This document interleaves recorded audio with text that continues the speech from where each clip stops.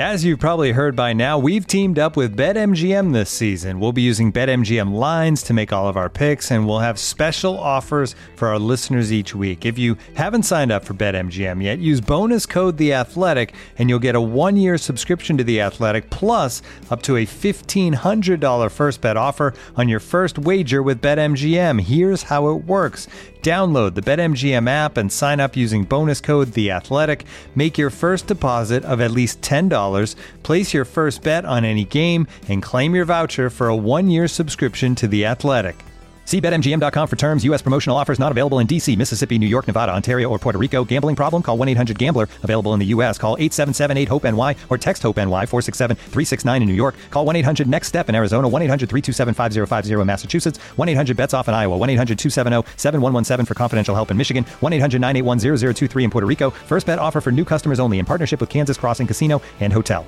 Don't forget, if you haven't signed up for BetMGM yet, use bonus code The Athletic, and you'll get a 1-year subscription to The Athletic, plus up to a $1,500 first bet offer on your first wager. The Athletic.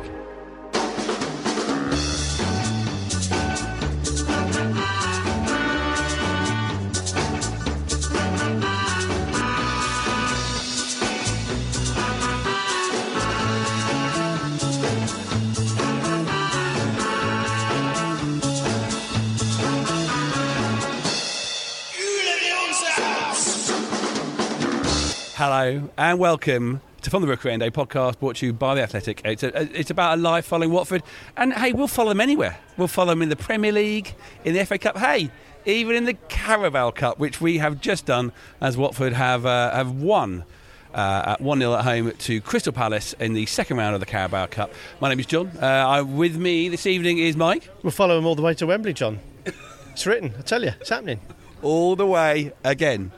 And DCW. God, it's nice to be back here, outside the Hornet shop after a game, and even better after a victory against Crystal Palace. Come on, you Horns. The victory wasn't necessarily easy to come by. I did turn to DCW at one point, Mike. You were sat behind us doing your duties at Opta, and I said, how's anybody going to win this game? Because as the game of football goes, there were good bits from both teams. No one sort of showed a shining spell where they were going to do anything, but somehow Watford came out the victors. Yeah, it was two very strong teams actually in the context of the Carabao Cup, which I think on one hand is important. I think we were all pleased to see the Watford side. It was kind of what we wanted in terms of giving players that we haven't seen play yet minutes, and the Palace side was really strong. I'm going to name drop here. I was talking to Tommy Mooney before the game, who funnily enough has no recollection of me saving a penalty against him. I got my phone out, I was about to show him the video, and then he pretended he did remember, and he said, Palace haven't got any choice. This is the squad they've got available. So I thought that was quite nice going into the game. But having said that, once it kicked off, as you described, John, it felt a little bit like both captains got together in the dressing room and said, come on, lads, let's just take it down a notch. No one needs anyone to get injured here. No one needs a massive spanking. No one needs to be kicking anyone up in the air. Let's just take it down a bit. And we were just talking to Geordie there about how we lost to Palace in pre-season. And I don't like to disparage the Carabao Cup or any competitive cup competition, but it did have a touch of the pre-season friendlies about it, didn't it? A little bit. And then, Watford sort of managed to hang in the game by the end of it. Crystal Palace had their Premier League starting 11 on. Benteke came on, MacArthur came on, Zaha played the full 90 minutes. And Watford managed to unlock the defence. They were the ones that had that little bit of quality. Lovely ball whipped in by Hernandez. Now is Ashley Fletcher, who I think, he's still on, isn't he? He hasn't done much all game. But then he did exactly what a striker's supposed to do. Popped up in the right place at the right time. 1-0, bang, see you later. Yeah, I was thinking exactly the same thing about Hernandez. I haven't seen much of him in this game. Is he going to do anything? Yep, he whipped that ball in. Was it a tap-in, DCW? Was it a tap-in at the far corner? It wasn't a tap-in, no, because there was a little bit to do. The ball was at a slightly difficult height, and he finished it without any worries whatsoever. As Mike said, he was in the right place at the right time. I thought he was all right tonight, actually. When the problem that he and all the rest of the forwards had was they didn't get the ball much. We couldn't really get enough of the ball to supply them with the ball in good areas. And the few times that we did, he looked lively, he looked quick, he looked up for it. And that's going to give him confidence. And he's just a bit of a strange one, isn't he? Because see, Dennis scored in the first game.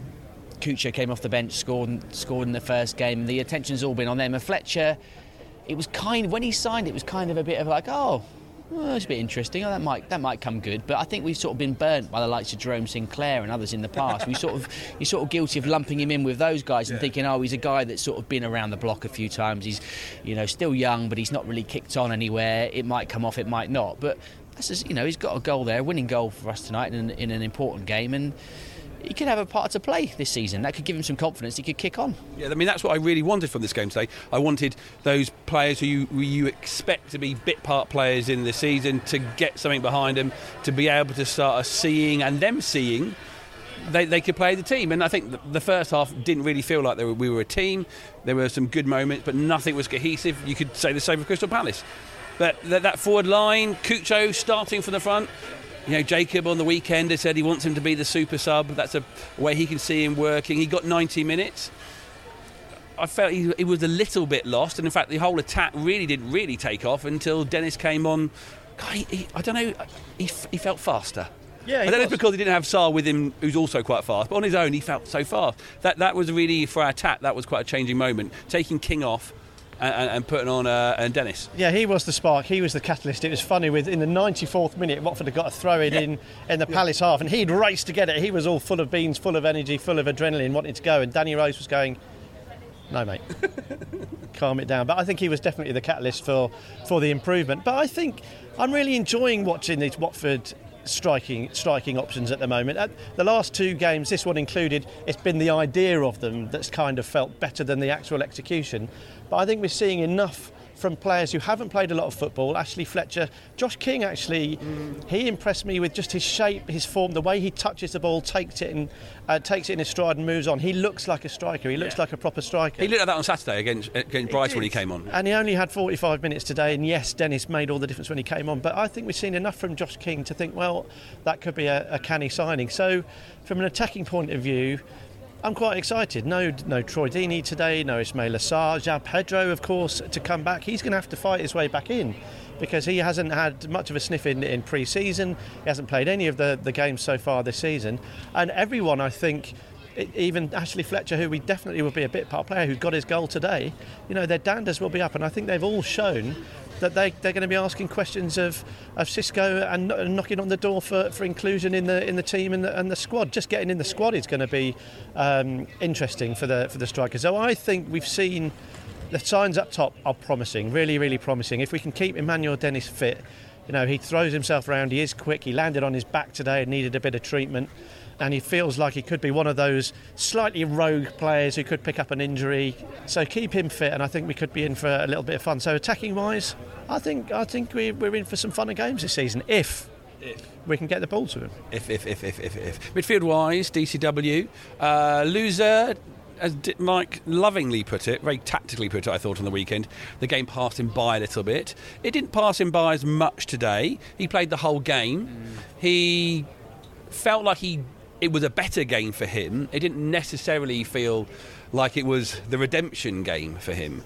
What about that midfield generally working? I know we saw the Cleverley coming on a bit later on, but midfield-wise, we know we've still got injuries. It still doesn't feel settled to me. No, I think it's still a bit of an issue. I wasn't that impressed by Loser, and I really don't want to hold this against him because he's a poor bloke. It's not his fault, but I just not sure he's ever going to be a success with that surname. We had a success for years, and let's leave. I don't need to say any more. Exactly. It just dawned on me when I said that, actually. Yeah. Success, loser, both of them are rubbish. But no, I thought he struggled a bit tonight. And look, I think a lot of them are still short of match fitness. The pre-season wasn't really a traditional pre-season still, was it? He's the guy that we paid the most money for this summer, so there's a bit of expectation on him. But I did think the first half in particular passed him by. He looked like he wanted to do the right things and he's got the right ideas, but he always wanted an extra few seconds to do it, and he wasn't quite up to speed in terms of taking the extra touch and just getting those passes off. And Atibo, it's the first time I've seen him in the flesh as well, and he's decent. He's got some good moments in him, but I know we've talked about this at length, but it still feels to me like we missed that player like Will Hughes who can take the ball off the defence. Yeah. I think we were struggling to get out. We want to play out from the back, but we can't really, because there doesn't seem to be anyone who's willing to, or even good enough to come and collect it. short from the defenders or the goalkeeper under pressure and build the attacks from that, which is what Hughes did so superbly last season. So I think that is an issue, and it's something that we will need to address. Maybe Tufan will be that player. I'm not sure. I've not seen him much. There's still talk that we're going to go after another midfielder before the deadline next Tuesday. So there's clearly something. The midfield is clearly still on the minds of the hierarchy and of the coach and of the recruitment staff. So I think that's the big worry for me. I think, as Mike said, there's been a lot of encouraging signs for the forward players, despite the performance and the defeat against Brighton and conceding 2 goals against Villa. I don't think the defence have disgraced themselves at all. Whoever's played so far this season, really, maybe Messina's not been fantastic, but I think midfield. I think that is still the area that we need to sort of sort out still at this stage of the season. Yeah, things still a bit settling and nailing down. Some players not playing to their strengths, but hey, that's what another week of the transfer window's for. Defensive though, Mike, particularly across the defence, felt so much more better. Now the question for me is that because of the wing backs, or is that because of one man in the middle who, I think he lost a bit of his power in the second half because his man Bun slipped out slightly and it turned into a ponytail. But Sierralta in that centre back, his positioning is just beautiful. I don't think anyone's got any concerns about Sierralta. I think he looks eminently equipped to step up to the Premier League. I don't even think he had any problems tonight against anyone he faced, including Benteke when he came on, who's obviously a challenge. So I think Sierralta is, as we all hope and expect, he's an absolute Rolls Royce of a centre-back. And if I was Xisco Munoz, when I'm looking at defenders, he's the first name on the team sheet for me. I think it was great to see him back today. As long as the only thing that slips is his man bun, then I think we'll be absolutely happy. But yeah, really interesting. It was either side of him that was really fascinating to see. And Danny Rose on the left. Dieter was already criticised. Messina not necessarily being the best. What about Danny Rose for you? Just worked for me, was a Premier League player doing Premier League things, making the best choices in a calm manner, efficient.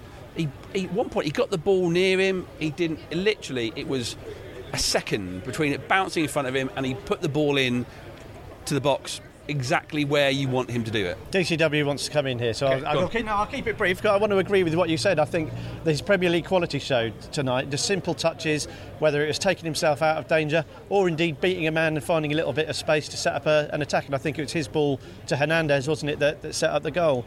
And he just knew what he was doing. I thought there was one bit where he scooped the ball away, left his legs there and won the foul. Cute little things like that. And that was probably as sound a debut. We can't get over the top. We've won the game. We're excited. We're all smiling. It's great. It's a lovely balmy August evening. We're into the next round of the Cup, but we can't go over the top with these performances. It was a notch down in terms of intensity, but 90 minutes in the tank for Danny Rose, and I thought there was just what I enjoyed with those little bits of Premier League experience and quality that were on show. I completely agree with both of you about Danny Rose. I was really impressed with him tonight, and so I'd spoken to a Newcastle fan, a friend of mine in the summer, who was not complimentary about him at all from the spell that he had there. And I think we need to remember that he hasn't played a competitive game of football since the back end of the 1920 season. He didn't play any football for Spurs last season. Didn't get in their 25-man squad either at the start or the middle of the season. So clearly, physically, he's got some work to do. You could see he was struggling a bit, I think, towards the end. He was coming over to the touchline a lot, getting water. He looked like he was blowing a little bit, and that's to be expected. But what's not in doubt is his quality. The efficiency of his passes, as you say, John. He doesn't need the extra touch. He can play first time if he needs to, and it goes exactly where he wants it to go. It fizzes in there. It's crisp. He can put a good ball in if he wants to go longer, cross from deep. He put a lovely little ball around the outside of his foot down for Cucho, which led to the goal. He has got Premier League quality. The bloke played in the World Cup semi-final 3 years ago. So he's been there, he's done it. He needs to get physically up to scratch. But we're going back to his old home on Sunday against Spurs. Old boy rule wins. Old boy rule. I'd be tempted to see. Maybe physically he's not, what we'd be coming up against the likes of Son or Lucas Moura, so it could be tough for him. But I think, I'm encouraged by what we've seen there. And if he can get up to speed in terms of his fitness soon, I think we have got a real good player on our hands there. The question is, do you take his Premier League know-how and all that comes with it, and a slight lack of fitness over Adam Messina and his sort of getting caught out of position and rashness on occasion. So I think he's played himself into contention, absolutely, certainly. We no idea what the fitness levels are like. We don't see the training ground, but I think it's a real difficult decision for Xisco. But I'd be tempted to go with him just for that experience, just to shore it up after a pretty chastening afternoon at Brighton. It gives that back line with Sierralta coming in as well a little bit of extra heft and belief and understanding. So yeah, it'd be fascinating to see what happens. At right back, of course, we saw 60 minutes from Jeremy Ngakia, and we saw another 30 minutes. My maths are quite good. From Kiko Femenia. DCW, again, you didn't get 90 minutes of either of them. It just feels better, and Jacob said it on the weekend, it feels better to have a right back playing right back rather than Craig Cathcart. Do you feel, though, that from what you saw is going to change Xisco's mind enough to not start Craig Cathcart on the weekend? Again, I'm not sure. I think Cathcart's the conservative option, but as I just said there, Spurs they've got some quick, pacey players. They've got Moura, they've got Son, they've got Bergwijn, that front three. You don't want Craig Cathcart a fullback, so I think he is going to need to think about that. He's going to have to put one of Firmino or Ngakia in. They're both quick enough. Ngakia's a strange one to me. He's kind of, he was in the team, wasn't he, at the start of last season, and he was it sort of felt like a little bit of a coup for us getting him from West Ham when he signed. I wonder if he's regretting that move now, looking at West Ham, but he wouldn't get in the team anyway. But he feels like the slightly forgotten man to me.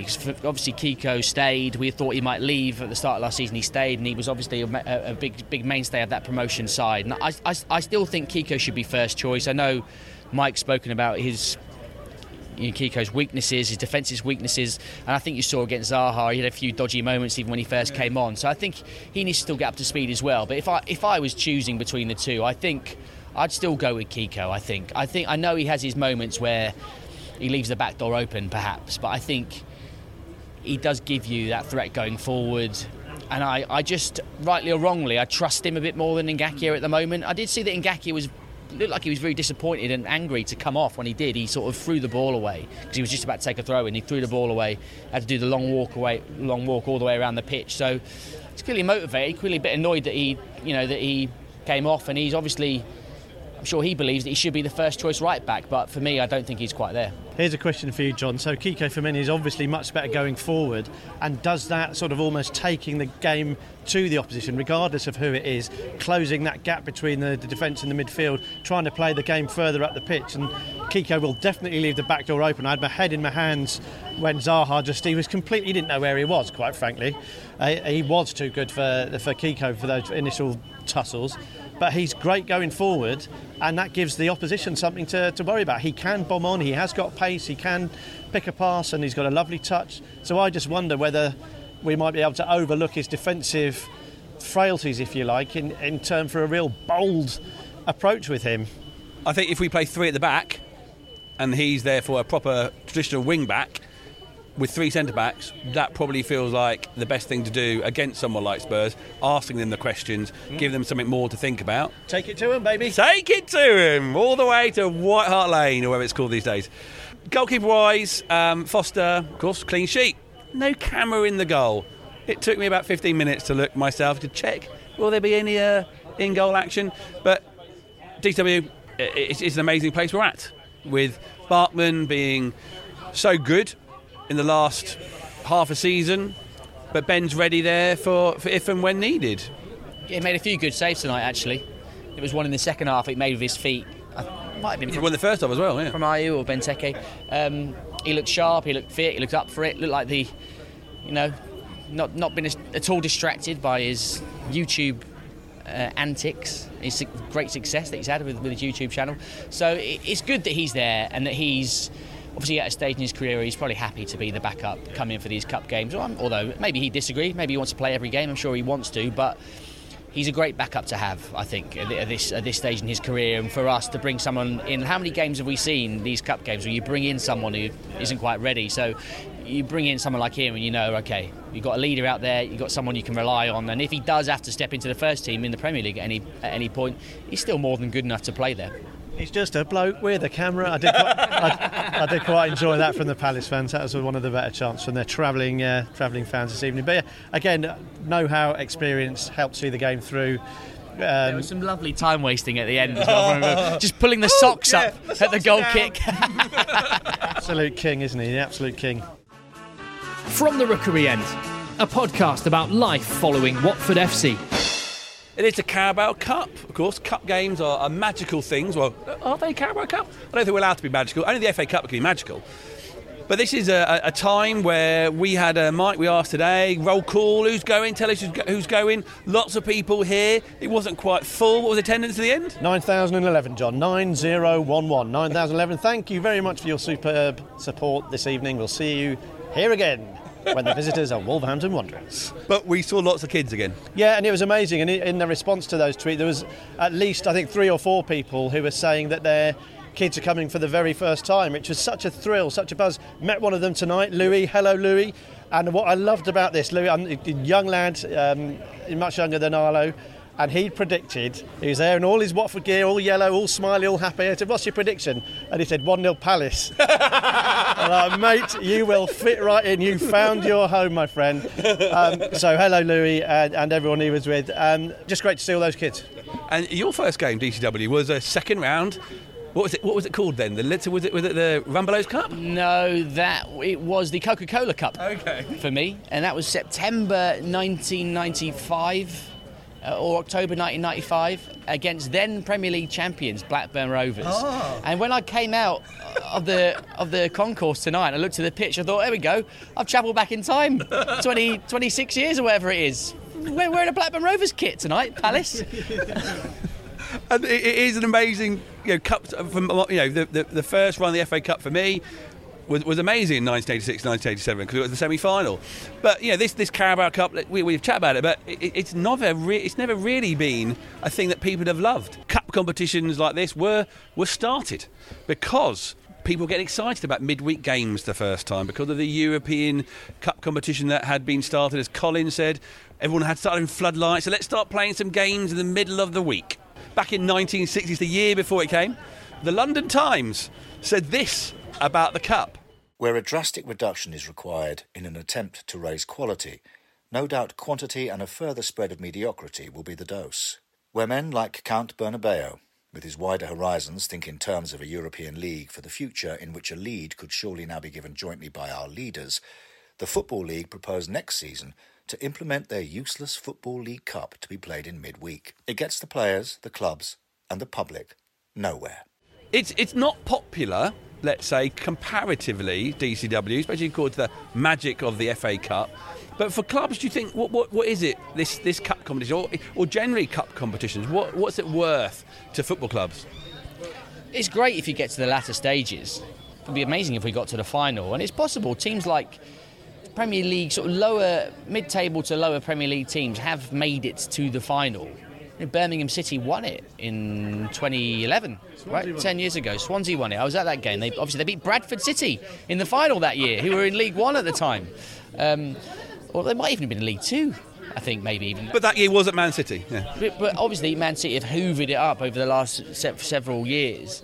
But I think this season as well, it's as you saw Vieira talking about the game tonight, saying that he wanted to play most of his first team because they still needed games. They haven't had a pre-season. I think that's the same with us. We gave, as we've spoken about tonight, we've given players minutes and a chance to play in a proper game, and it can feel like you can get in the way. We've all been to so many shit games over the years where we played Bradford and we played Notts County and we've played Bournemouth, Port, and Wickham and all sorts of games over the years, and it feels a bit lethargic and a bit weird and a bit rubbish. But were you more interested and up for this game then?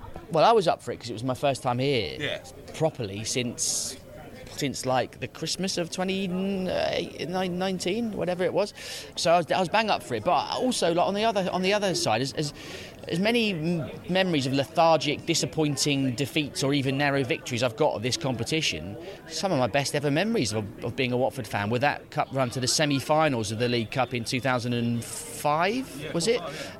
We beat Southampton, we beat Portsmouth when they were both in the Premier League.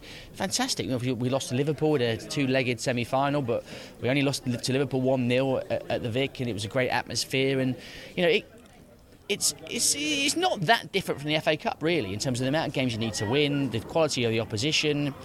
On average, it might even be a bit higher, sort of across the whole board in the League Cup. And I think I know the Premier League is king, and I'm sure Mike will talk about this, but I understand why teams sometimes don't take it seriously. But it's nice to win games of football, isn't it? If you can win them, win them. And if you can go all the way or as far as you can, it's great.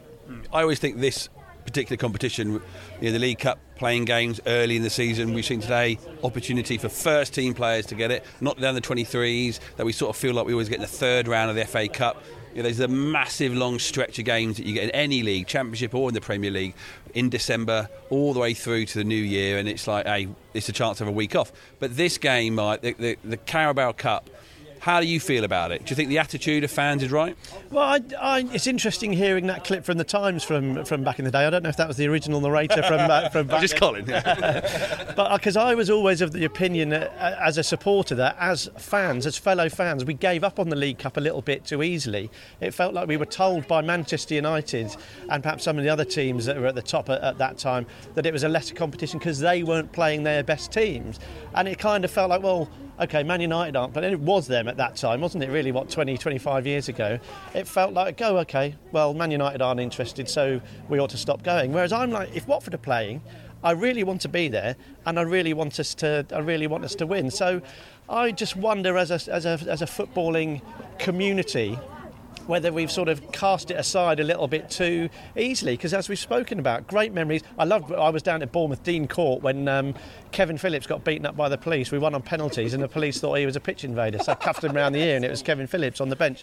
So there's been great memories, a real chance for silverware.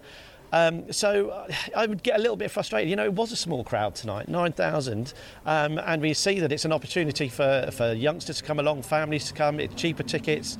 Why wouldn't you? And I know you've got to weigh it up in between paying for your season ticket, paying for other stuff. If you want to go away to Tottenham at the weekend and perhaps take your kids there, it's going to cost you a pretty penny, and perhaps if you can save 30, 40 quid by not coming tonight, then that's understandable. But I just wonder whether we gave up too early as the footballing fan fraternity, whether we gave up too early back in the day. But I think in the context of tonight, I think it was really important for Watford, and this is a point Geordie made before kick-off. Lose tonight against a strong Palace side, and that's a bad week. That's a really bad week. Yeah. As it is, we're going into Tottenham. Hopeful, I think, is stretching it a little bit, but with more kernels of optimism than we had coming out of Brighton and Hove Albion on Saturday. So if you play it right, I think credit to both managers tonight. Patrick Vieira didn't have a choice. He had to play who he's got. He hasn't got anyone else. And Xisco Munoz has shuffled his pack. Troy Deeney's watching at home, which is obviously an interesting one. But he's played a strong side as well, as you say, John. No under-23s. I think they've got it right tonight, both clubs. And it's served Watford well. Palace, all their supporters will be saying, glad to be out of it. Never cared about it anyway. There's no rivalry with Watford. Cheerio, Palace. Yeah, which the first thing they were singing about was, did you cry at Wembley, and all that sort of nonsense. They don't care about us. No, of course they don't. I think in the context of tonight, well done, Watford. This episode is brought to you by Michelob Ultra, the official beer sponsor of the NBA. Want to get closer to the game than ever before? Michelob Ultra Courtside is giving fans the chance to win exclusive NBA prizes and experiences like official gear, courtside seats to an NBA game, and more. Head over to MichelobUltra.com/courtside to learn more. This episode is supported by Season 3 of FX's Welcome to Wrexham. Celebrity owners Rob McElhenney and Ryan Reynolds' small-town Welsh football club has finally been promoted into League 2 after 15 seasons in the National League. Dedicated staff and supporters celebrate the city's return to glory while bracing for the newfound challenges that come with being in a higher division. Will Wrexham AFC stand up to the challenges and rise again into League 1? FX's Welcome to Wrexham premieres May 2nd on FX. Stream on Hulu. Looking for an assist with your credit card, but can't get a hold of anyone? Luckily, with 24/7 US-based live customer service from Discover, everyone has the option to talk to a real person anytime, day or night. Yep, you heard that right. you can talk to a real human in customer service at any time. Sounds like a real game changer if you ask us. Make the right call and get the service you deserve with Discover. Limitations apply. See terms at discover.com/creditcard. Mom deserves the best, and there's no better place to shop for Mother's Day than Whole Foods Market. They're your destination for unbeatable savings, from premium gifts to show-stopping flowers and irresistible desserts. Start by saving 33% with Prime on all body care and candles. Then get a 15-stem bunch of tulips for just $9.99 each with Prime. Round out Mom's menu with festive rosé, irresistible berry chantilly cake, and more special treats. Come celebrate Mother's Day at Whole Foods Market. Part of the Athletic Podcast Network. This is From the Rookery End. So we're off to is it still called White Hart Lane? Do we still call it White Hart Lane? Tottenham Hotspur Stadium. It's rubbish, yeah. It's still on White Hart Lane. Yeah, it's still right. We go to White Hart Lane on the weekend. Sunday kickoff. Thank you, European competitions. But we go to Tottenham, and what are we expecting? As part of the Athletic, we get to chat to the different correspondents from the various different clubs, and Charlie Eccleshare has shared his thoughts on what Watford can expect from Spurs on the weekend. So in the 2 Premier League games under Nuno so far, Spurs have been pretty organised, pretty resilient, a lot more solid at the back, certainly compared to last season, which was a bit of an Achilles heel for them. They don't look as vulnerable. They've got the Højbjerg skip double pivot with Ali kind of roaming. Nominally a 4-3-3 that can become a 4-2-3-1 when they're attacking. And they've packed a punch going forward as well, often playing on the counter with the pace of Son and Mora, Bergwijn and those guys. And obviously, who knows where we'll be by the weekend, but, Kane came on at the end of the Wolves game, so he could come into that side as well, and then they're suddenly looking even more dangerous. They play as well with fullbacks, certainly on one slightly lopsided. They've got Reguilon on the left, who likes to get forward. He can be a threat. Tanganga, who's played the first couple of league games, right back's a bit more solid, a bit more reserved, but that works quite well, gives them quite a nice balance. Looking at how Watford can get one over on Spurs, something we haven't really seen so far in those league games anyway is Tottenham having to chase a game.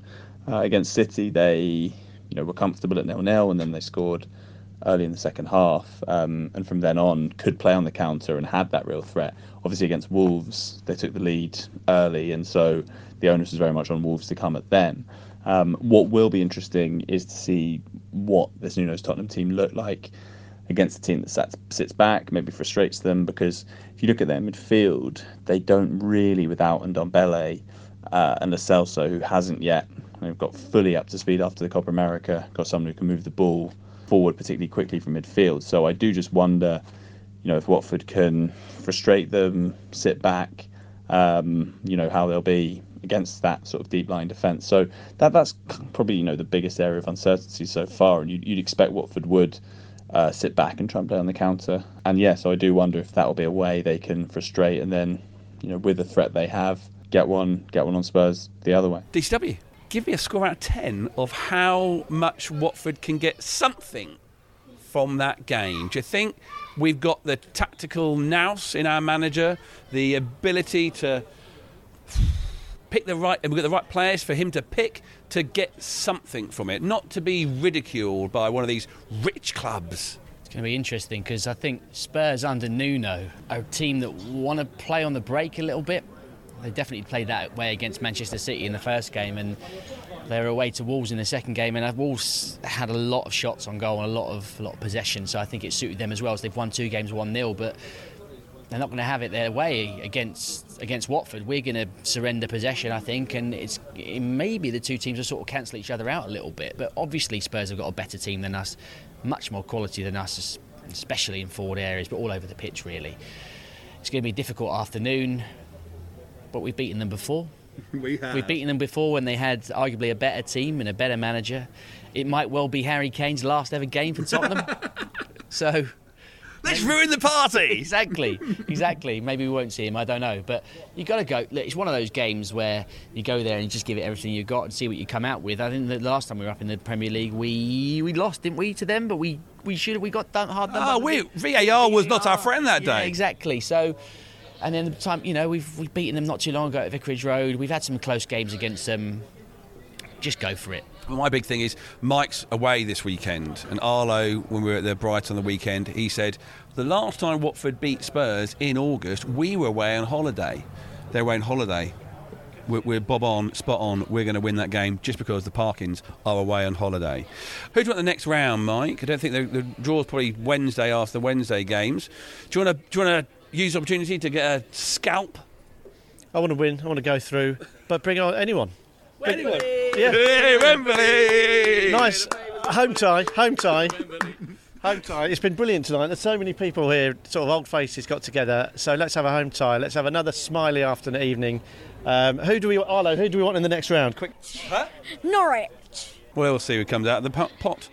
Remember, if you know Adam this week, he'll be back next Thursday. He will do a full rundown of everything that has gone on in this transfer window on our Thursday podcast with Adam Leventhal. And of course, if you want to keep up to date with everything that's going on, the depth, the information that's going on with Watford in the transfer window, with all the other clubs, make sure you subscribe to The Athletic by going to theathletic.com/Rookery End, where at this present moment you get a lovely 33% off. If you're aware of your fractions, that is 1/3, which works about $3.99 a month if you go and you sign up at the moment.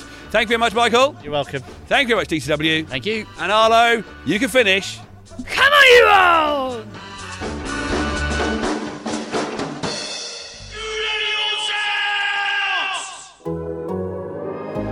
The Athletic.